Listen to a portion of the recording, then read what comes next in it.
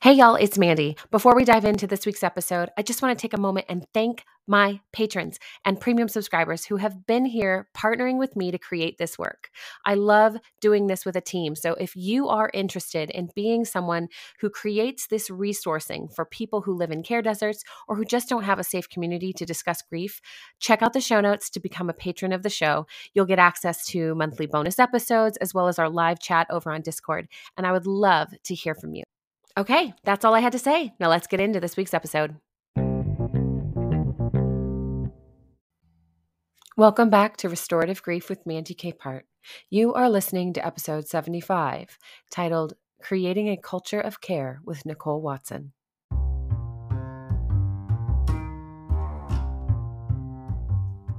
Nicole Watson is a powerhouse of compassion, education, and care. She is a suicide prevention specialist, but she makes clear in this conversation that suicide prevention is not about handing out pamphlets or gaining all of the right materials. As a survivor of suicidal ideation, she is uniquely positioned to educate and support communities on how to shift the atmosphere away from shame and towards support around suicide prevention. This conversation is now required listening for every human because her work is honestly breaking down the walls around suicidal ideation and how you can learn to support your community without fear of the future or what you cannot control.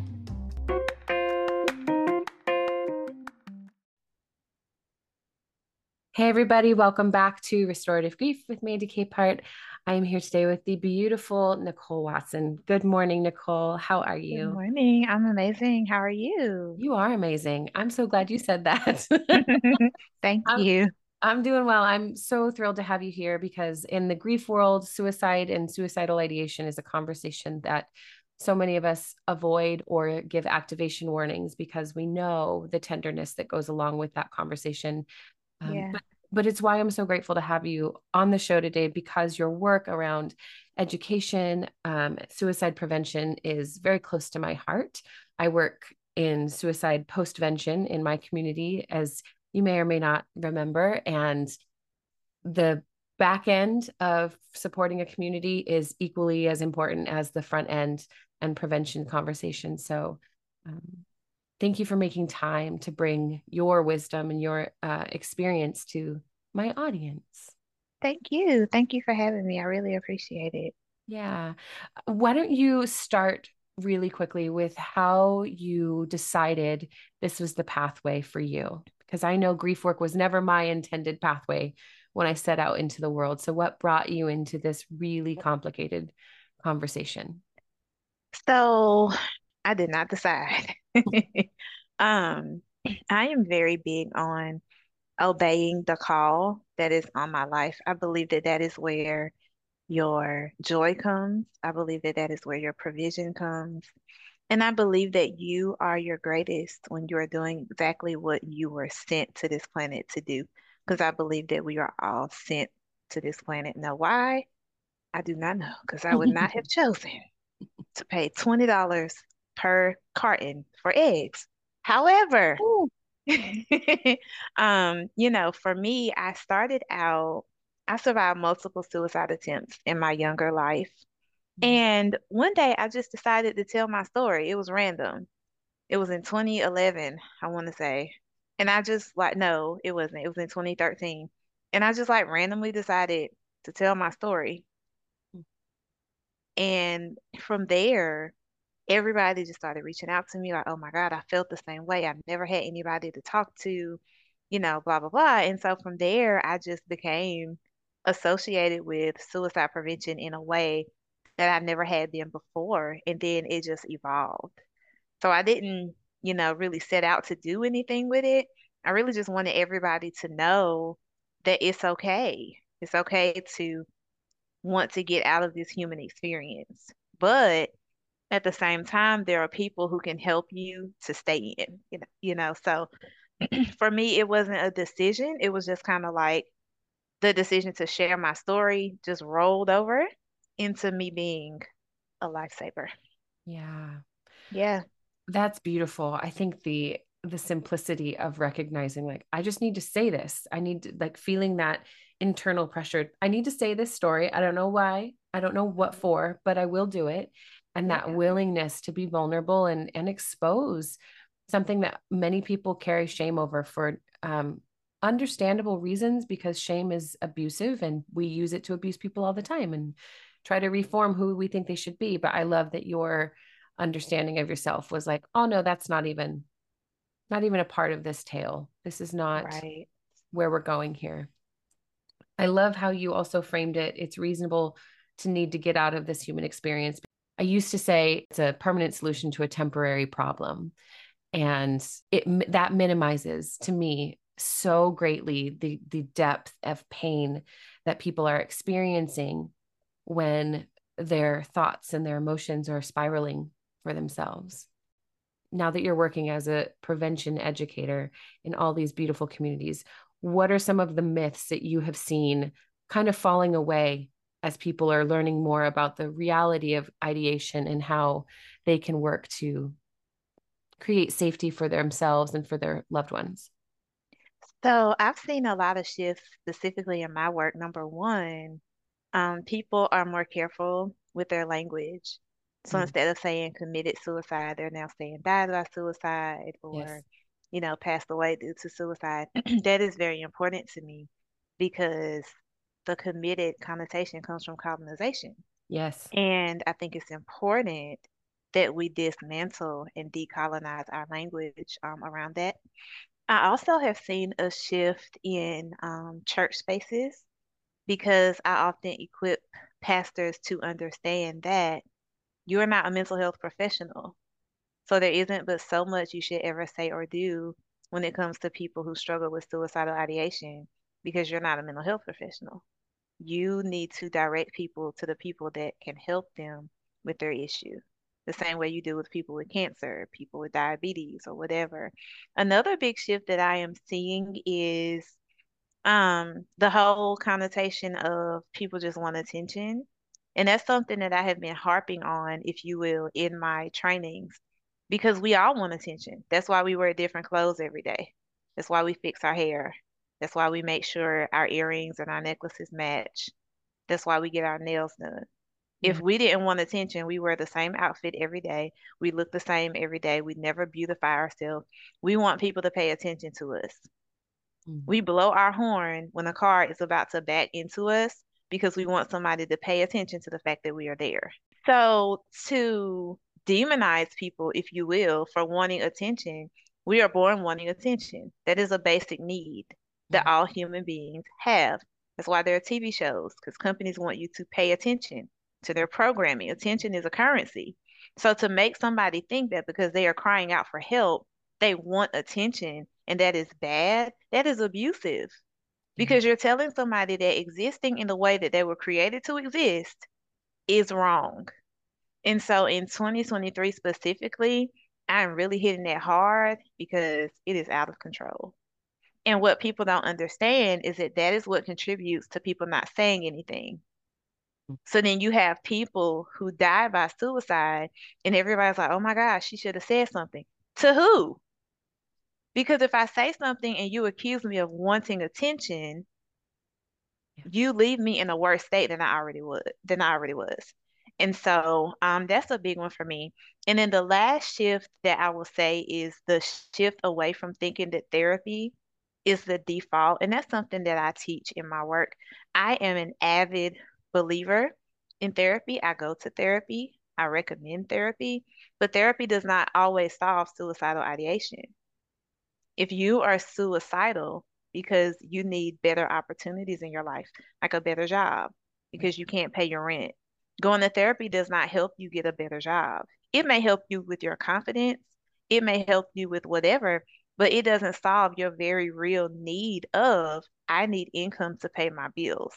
Right. So, how about if I connect you with someone who can coach you into a career, who can coach you into getting a job? That solved your problem. So, I would rather you spend a month with a career coach to get you a job that has benefits that then allows you to go to therapy than to send you to therapy for you to learn how to cope with not having a job. That doesn't make sense to me. Oh my And God. so, to me, I think at the crux of suicide prevention is meeting people where they are and solving the basic need they have in the moment. And we can fix your brain as we go. But the one of my favorite pastors, he used to always say, a hungry man's gospel is food. If my stomach is touching my back, I can't even receive your message Yeah. because my body is in a state of, I need something to eat. You know what I'm saying? And so for me, demystifying and decolonizing this whole, it has to be this way, and this way. No, it doesn't. Yeah. We are unique people with unique needs. So let's sit with the person and see what their unique needs are, and let's address those needs accordingly. Everything you just said makes me want to scream from the rooftops. Nicole is talking sense, people. It's time for everyone else to shut up and listen because you hit on, especially that last point. I want to touch on all of those shifts that you just talked about, but that the basic needs being met. In my grief work, I look at the whole person, body, Hmm. mind, heart, and spirit, and being connectivity to self, others, and their spirituality.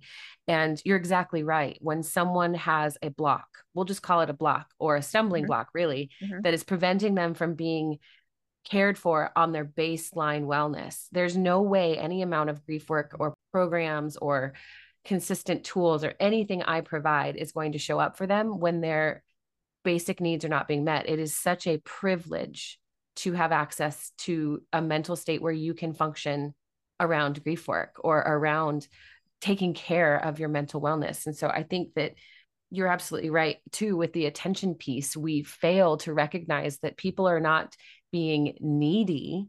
They have needs that they deserve to have met. And Absolutely. the the idea otherwise is so dismissive. I think in a lot of ways it's cultural, right? Yep. Just like you were Yep. saying, in a lot of ways it's often spiritual that we feel. This is where my intersection of grief hits on is the faith communities as well, being very um aggressive for me toward Hmm. faith communities that are dismissive of people being human and their Hmm. humanity being important. Hmm. um yeah, gosh. And I love that you are reminding faith communities you are not equipped for this, and that's okay. It's actually great. You don't need to be equipped for all of it. Right. Right. Right. Whew. Okay. I was trying to write an essay the other day about postvention, and my brain could not articulate well Hmm. about the value of reframing how we talk about suicide and suicidal ideation, specifically with what you said of committed suicide and assuming that it's a crime or it's a shame driven, culpable thing versus getting people to say died by suicide because it is a mental illness to a Hmm. degree. So, can you speak on that? How do you help people understand the value of that language change? So I always tell people, nobody says somebody committed cancer. Mm, Nobody says somebody committed diabetes. Nobody says somebody committed Alzheimer's. Nobody says that. What a lot of people don't realize is that in the times of slavery, there was a mental illness created called drapetomania. And this was a mental illness that was ascribed to slaves who wanted to run away. So literally, if you were a slave who was owned by another human being, and you wanted to escape being beat within an inch of your life every day and providing free labor to other human beings, you were diagnosed with a mental illness for wanting to be free. And so when I talk about colonization, that is what I mean. mm, And so for a long time, suicide itself was a crime and, all of that. And I think it's important now that we are in modern times, we understand that it's not a crime to want to escape the pain of your life. It's not a crime to have a literal chemical imbalance in your brain that causes you to shift from one side to the other side. And to stigmatize and vilify people for very real situations is wrong. It is abusive, it is colonizing, it is insensitive. yeah. And it's insensitive because there are so many illnesses in the world, and it doesn't happen with any other illness. it is very wrong language, and I think people have said it. When I first started out, I said it because I didn't know, child.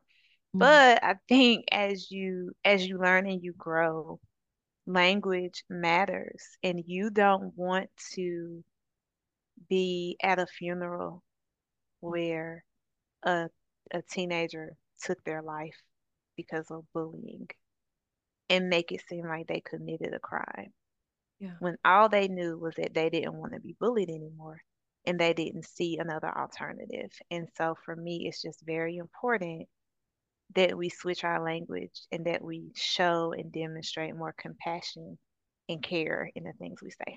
Mm. That's so beautiful. So, your work, we were talking earlier, is not necessarily surrounding one on one relationships with people who are having ideation or who have survived attempts. How are you bringing this conversation then to the larger groups? What is it that you present when you are going into schools to work with teenagers or setting up to work with parents or faith communities? How do you even approach to say, y'all need me for reasons you can't even comprehend? So I have a signature speech, a signature training, a signature program that's called Creating a Culture of Care. Mm, It is in the process of being trademarked. It's the whole thing. And what I always tell people is that if you create a culture of care, the suicide prevention takes care of itself.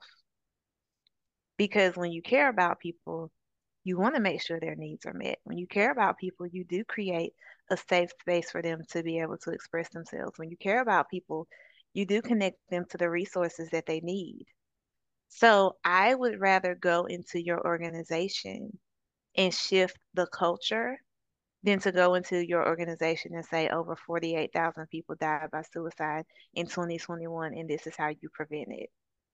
Because you would first have to be able to, and this is another part about the decolonization, you would first have to be able to identify that the person is suicidal in order to provide for them the specific resources that they need for being suicidal, right?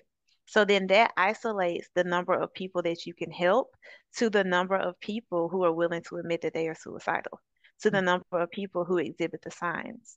But if I teach you to care about everyone, the people who come in like the DJ Twitch, the people who come in every day and make everybody else laugh, the people who come in and make everybody else smile, if I can teach you to care for them, the same way you care for the people who come in and they're sad, the same way you care for the people, the woman who just lost her husband, or the dad that just lost his son. If I can teach you how to create a culture that teaches everybody how to care for one another and value one another, the suicide prevention is just a byproduct of that. So I approach it from a completely different angle because when you say suicide and suicide prevention, people immediately shut down. And right. it's like, I don't want to miss the opportunity over a word. So a lot of times people only know that I'm a suicide prevention solutionist because they go to my website or they go to my Twitter or they go to something else. I don't lead with that. I lead with people are jumping off of bridges and buildings. People are overdosing on pills. People, fentanyl was the leading cause of death in young adults in 2021. Like there is stuff that is happening. And so for me, suicide isn't just I want to kill myself. Suicide is also I don't want to be alive.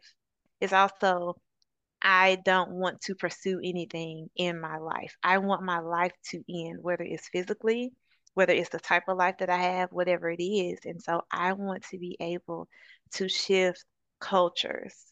Mm, And shifting cultures, I believe, is what will save lives. I can give you a pamphlet all day. You can read the stuff, but if it isn't real to you, my old pastor, Pastor Audrey McCarter Hedgepeth, she would always say, you got to take the words on the pages. You got to take the word and you have to make it live. mm, If you don't make it live, it's not effective.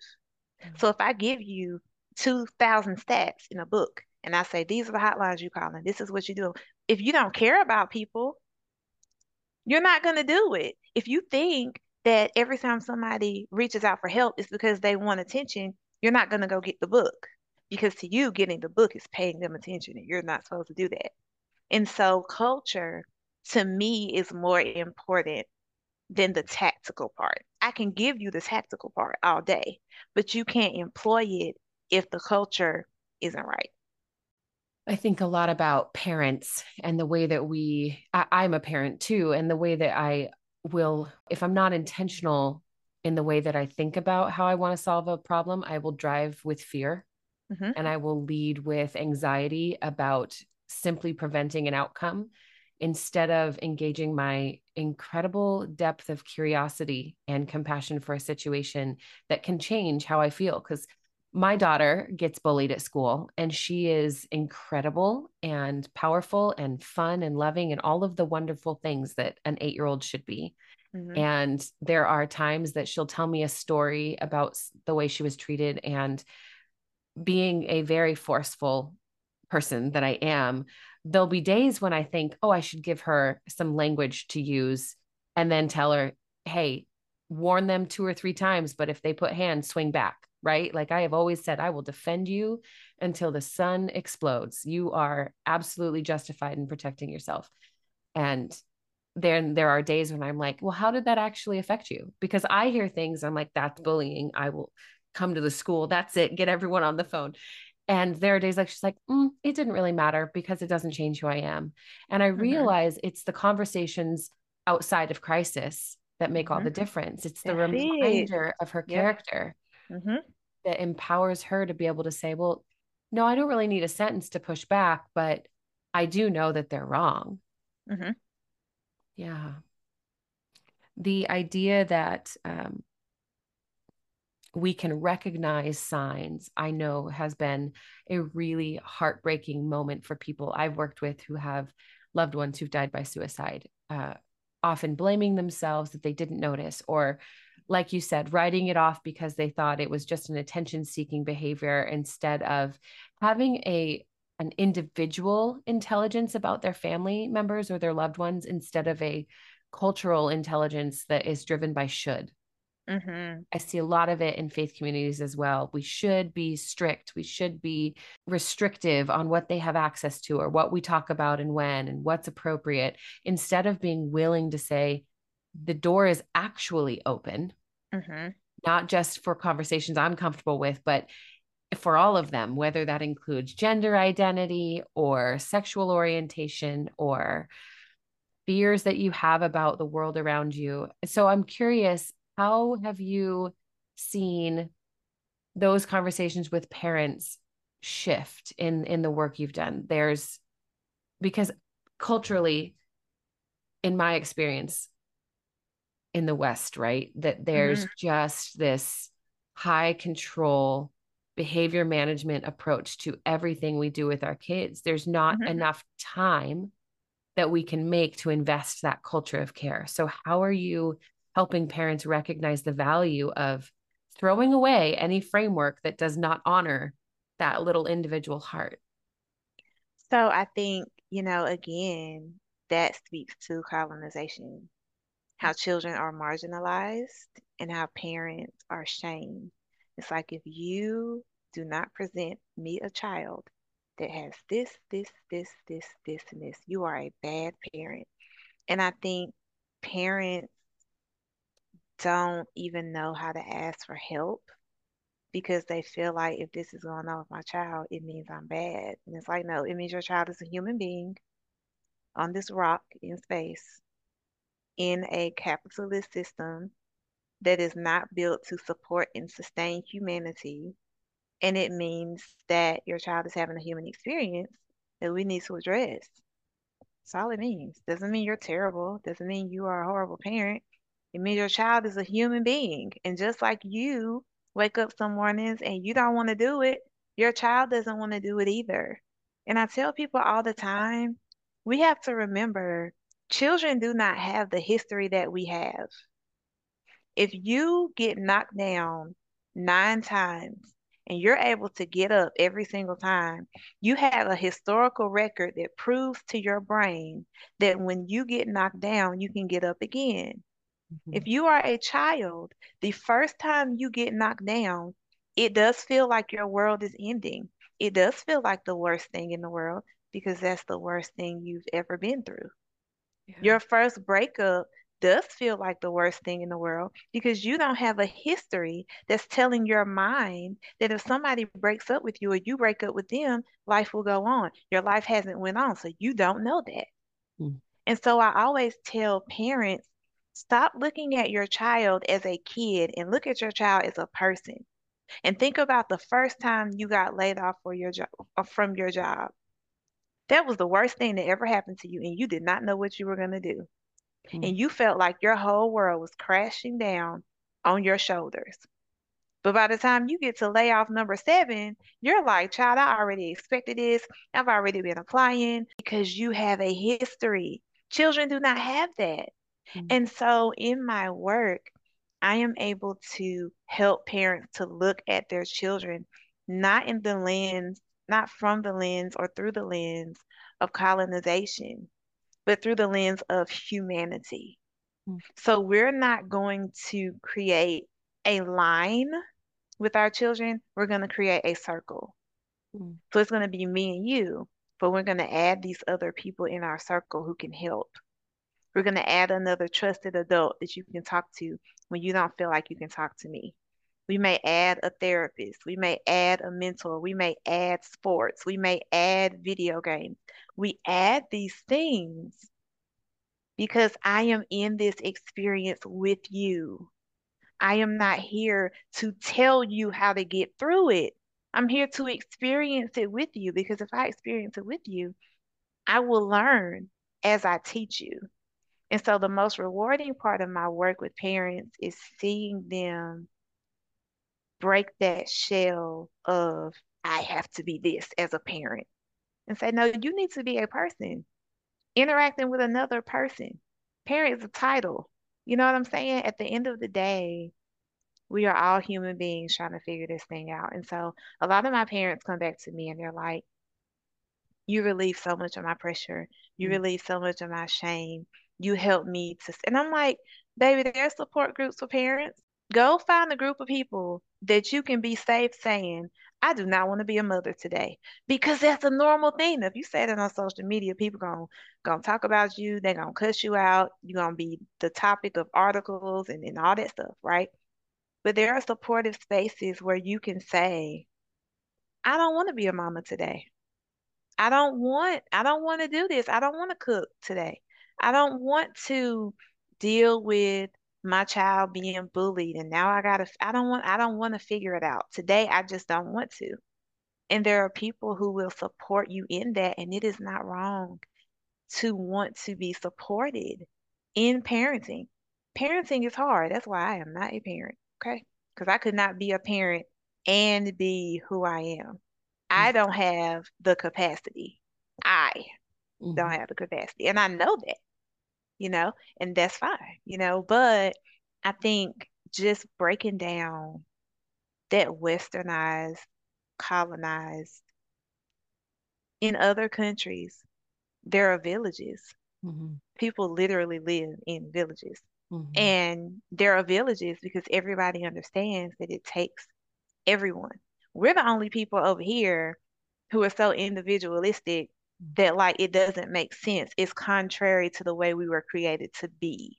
Yeah. And so introducing that community element to my parents has been one of the greatest things I've ever done. Mm. I have a friend, Micah. She's brilliant. I'll connect you guys, Thank who talks you. about how we were talking about neurobiology and how you heal. Oh, you heal in community. You need You do. community to heal because it is community that is hard. And when you are isolated from it, that's what causes trauma and Mhm. on so many ways. And I think a lot about this in the context of our online communities because of COVID, especially. We have all built connections online with people like you and I, for example. I don't know that we ever would have met had it not been for the internet. And COVID has given us this like hyper dependence, even more so on social media for interaction, Yeah. for connection, which to a degree is brilliant. But Hmm. at the same time, like you were saying, you could say something trying to be honest and authentic and true to where you're at, and you will be vilified. You will be the Twitter villain of the day Yep. immediately because people are hell bent on misunderstanding you. They are Hmm. also looking to make sure, and I'm a believer that often what we say is projection, right? If not Mhm. always. We are looking for affirmation of what we say and believe, and we are trying to protect what we say and believe by creating others when they are outside of our paradigm, rather than asking questions and staying curious and building out our circle. So with regards to that idea, we think about cyberbullying only as something that children experience. And I know you have a lot to say on that topic. So say whatever you want to about it. But I think too about adults is cyber safety and our willingness to continually expose ourselves to harmful narratives because we, one, might think we're affecting change, or two, we think we're being honest and we're being attacked for our identity, instead of just recognizing like where there are still benefits of social media. Even for adults, there are toxicities that it is not necessary, nor is it building anything positive within you or your life. It's actually destroying you and giving you horrible foundation for what you're trying to create. So let's just finish this with some conversation around how to create safety in an online world, both like for our children, yes, but as adults, how do we? I mean, you and I are the same generation, right? We have been raised without it and with it. So we have such Right. a different understanding of the internet, whereas like the generation behind us has no framework for it. And the one ahead of us doesn't understand what we're doing on the internet. Right. Yeah. So for me, I think I would say that you have to determine what safety is for you. Mm. And you have to have some sort of a constitution, some sort of a guiding compass for how you live your life. You have to know that you thrive when you are safe. And as much as we want to take care of others, if you're not safe, you're not fit for anyone. You know what I'm saying? And nobody knows what makes you feel safe better than you. And so I tell people all the time, child, if I really, really invested in what a lot of people on this little social media stuff say, I would be arguing and fussing and fighting every single day of my life. My gosh. You have to develop the I am not showing up muscle in your body. You have to develop your scroll muscle. You have to be able to say, I'm not willing to put myself in an unsafe environment to prove a point. Because we live in a generation of people, and when TikTok came out, this really floored me. People will literally post your address, videos of your house, where your children go to school, because you did not agree with them about a celebrity that neither one of you know, does not care about you, will never meet you, will never see you. And now your whole life is in danger. People are calling your job, trying to get you fired because you disagreed with user 73664422998 about Cardi B. And so you have to decide, is this worth my safety? Is this worth my peace? Is it worth my sanity? Sometimes it is. There are times when, nope, I'm going to say what I got to say because this needs to be said for the good of the collective. And then there's times where I'm scrolling and I'm like, ooh, let me go in the group chat and talk to my friends about this because this is crazy, but I won't say it on social media, you know? And Yeah. so I just think it's important for you to decide every day of your life to prioritize your safety, to prioritize your peace, to prioritize the tranquility that you deserve to live in. And you may have to adjust your social media every day. One of your favorite people that you follow may jump off the deep end tomorrow because they read this QAnon article and now they think that light bulbs are CIA spy machines and now they don't have light bulbs in their house. Okay, so then you're gonna have to mute them because baby, we don't have time to be like, you know what I'm saying? You Uh-huh. you have to individually curate a life that keeps you safe. Yeah. And only you know how to do that. You know what I'm saying? You have to look and say, how do I want to feel? What does support look like for me? And then you look at your life. Does this social media network support me? I deactivate my Facebook every other month because sometimes I love it and I'll get up there and I'll see everybody and their babies and all that stuff. And then I wake up one day and I'm like, I have been triggered by Facebook 17 times and it is 9 o'clock a.m. Let me deactivate my Facebook. And I take that break Yeah. for myself, and nobody can really tell you. It's just something that you learn how to do by listening to yourself and prioritizing your own needs. And even in community, the reason community works is because we know how to prioritize others because we prioritize ourselves. Love your neighbor as you love yourself. And so prioritizing yourself and your needs is the first and most important step to building your community and your safety. Yes, I love all of that, especially what you said when you use the word tranquility.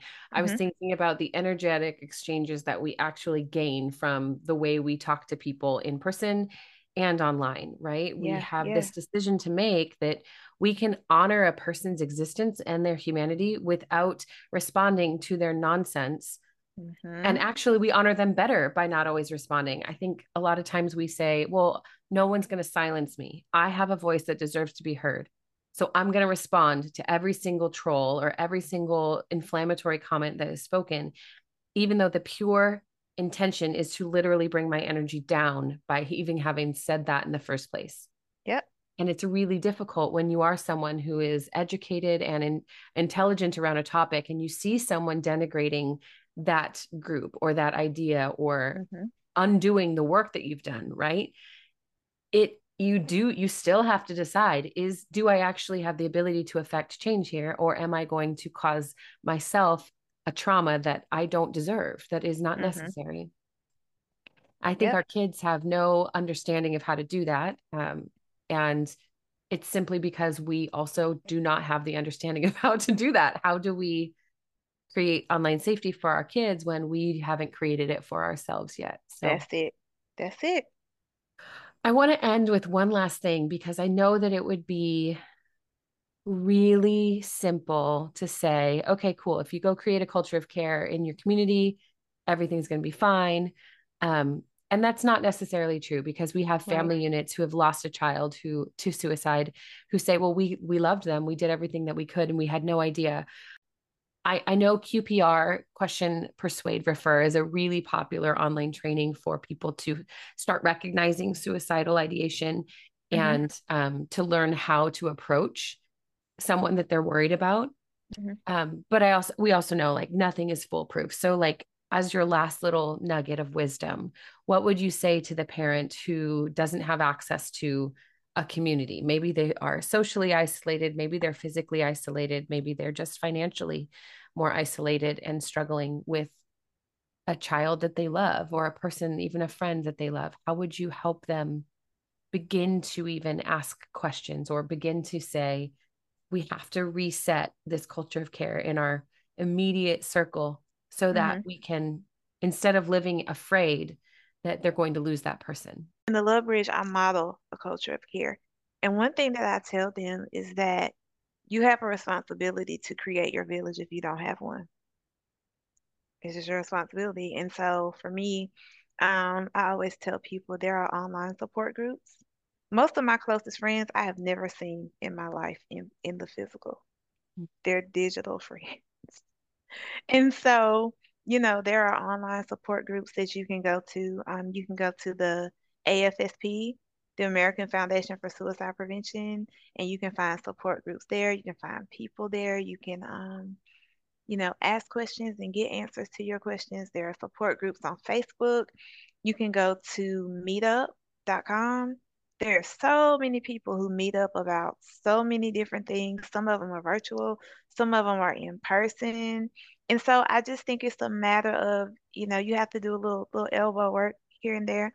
But there are people who will support you without you having to pay them money, without you having to be, anything. Like even in my community, you don't have to like upload your picture or whatever. Because some people they want to be known as Bobo 337. So hi Bobo, I think that there are people for everyone.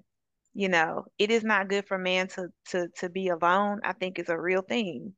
And I think there are people for everyone. You just have to find them. You have to put in the work and put yourself in the uncomfortable and vulnerable position of finding them. And so if you don't have a local community, I used to tell everybody just go to church, which I do not tell people that anymore. If it works for you, then fine, but it don't work for everybody.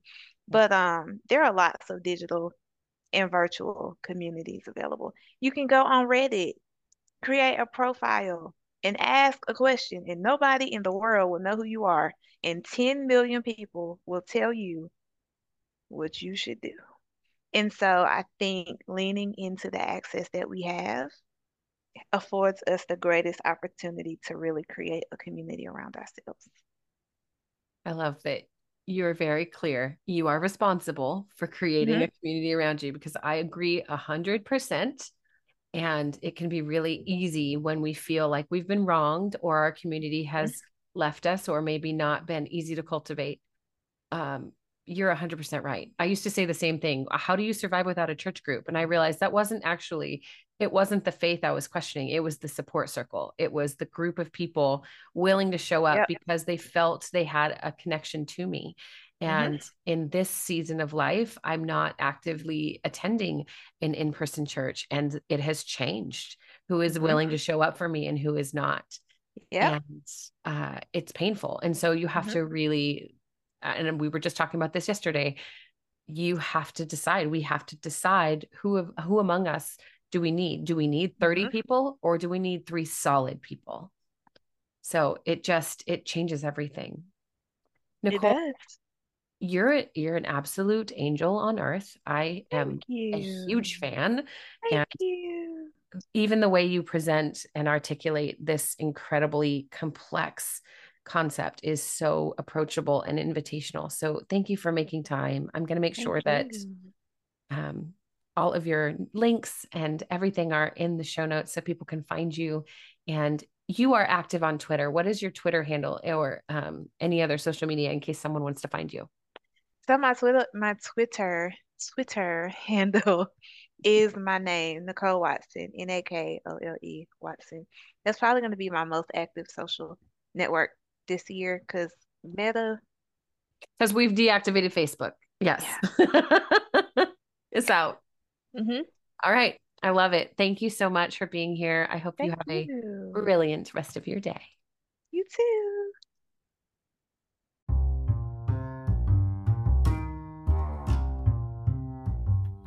Thank you for listening to episode 75 of Restorative Grief. What did I tell you?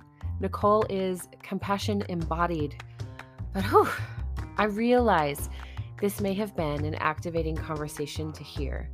But can I please invite you to reflect on at least one of the shifts she spoke about that might change the way you approach suicide prevention, or even the thoughts of suicide concerns in your life?